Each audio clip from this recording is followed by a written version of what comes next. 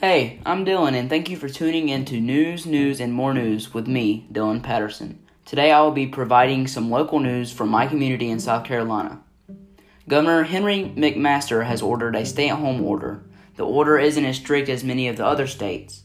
The only times you are permitted to leave your home is if you're going to visit family, work out or exercise outside, or if you were going to buy essential goods or going out to use essential services.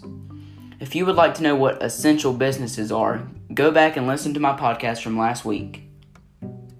Schools continue to provide meals for students who need help with the food. Check out Greenville Schools online to see exactly which schools are providing those meals. Wi-Fi hotspots are still available for students who need Wi-Fi access to do their schoolwork. You can also go park in school parking lots to do the work. Just make sure you connect to the school's Wi-Fi and you should be good to go. Thanks for listening to News, and More News with Dylan Patterson. Tune in 2 weeks from now for more news.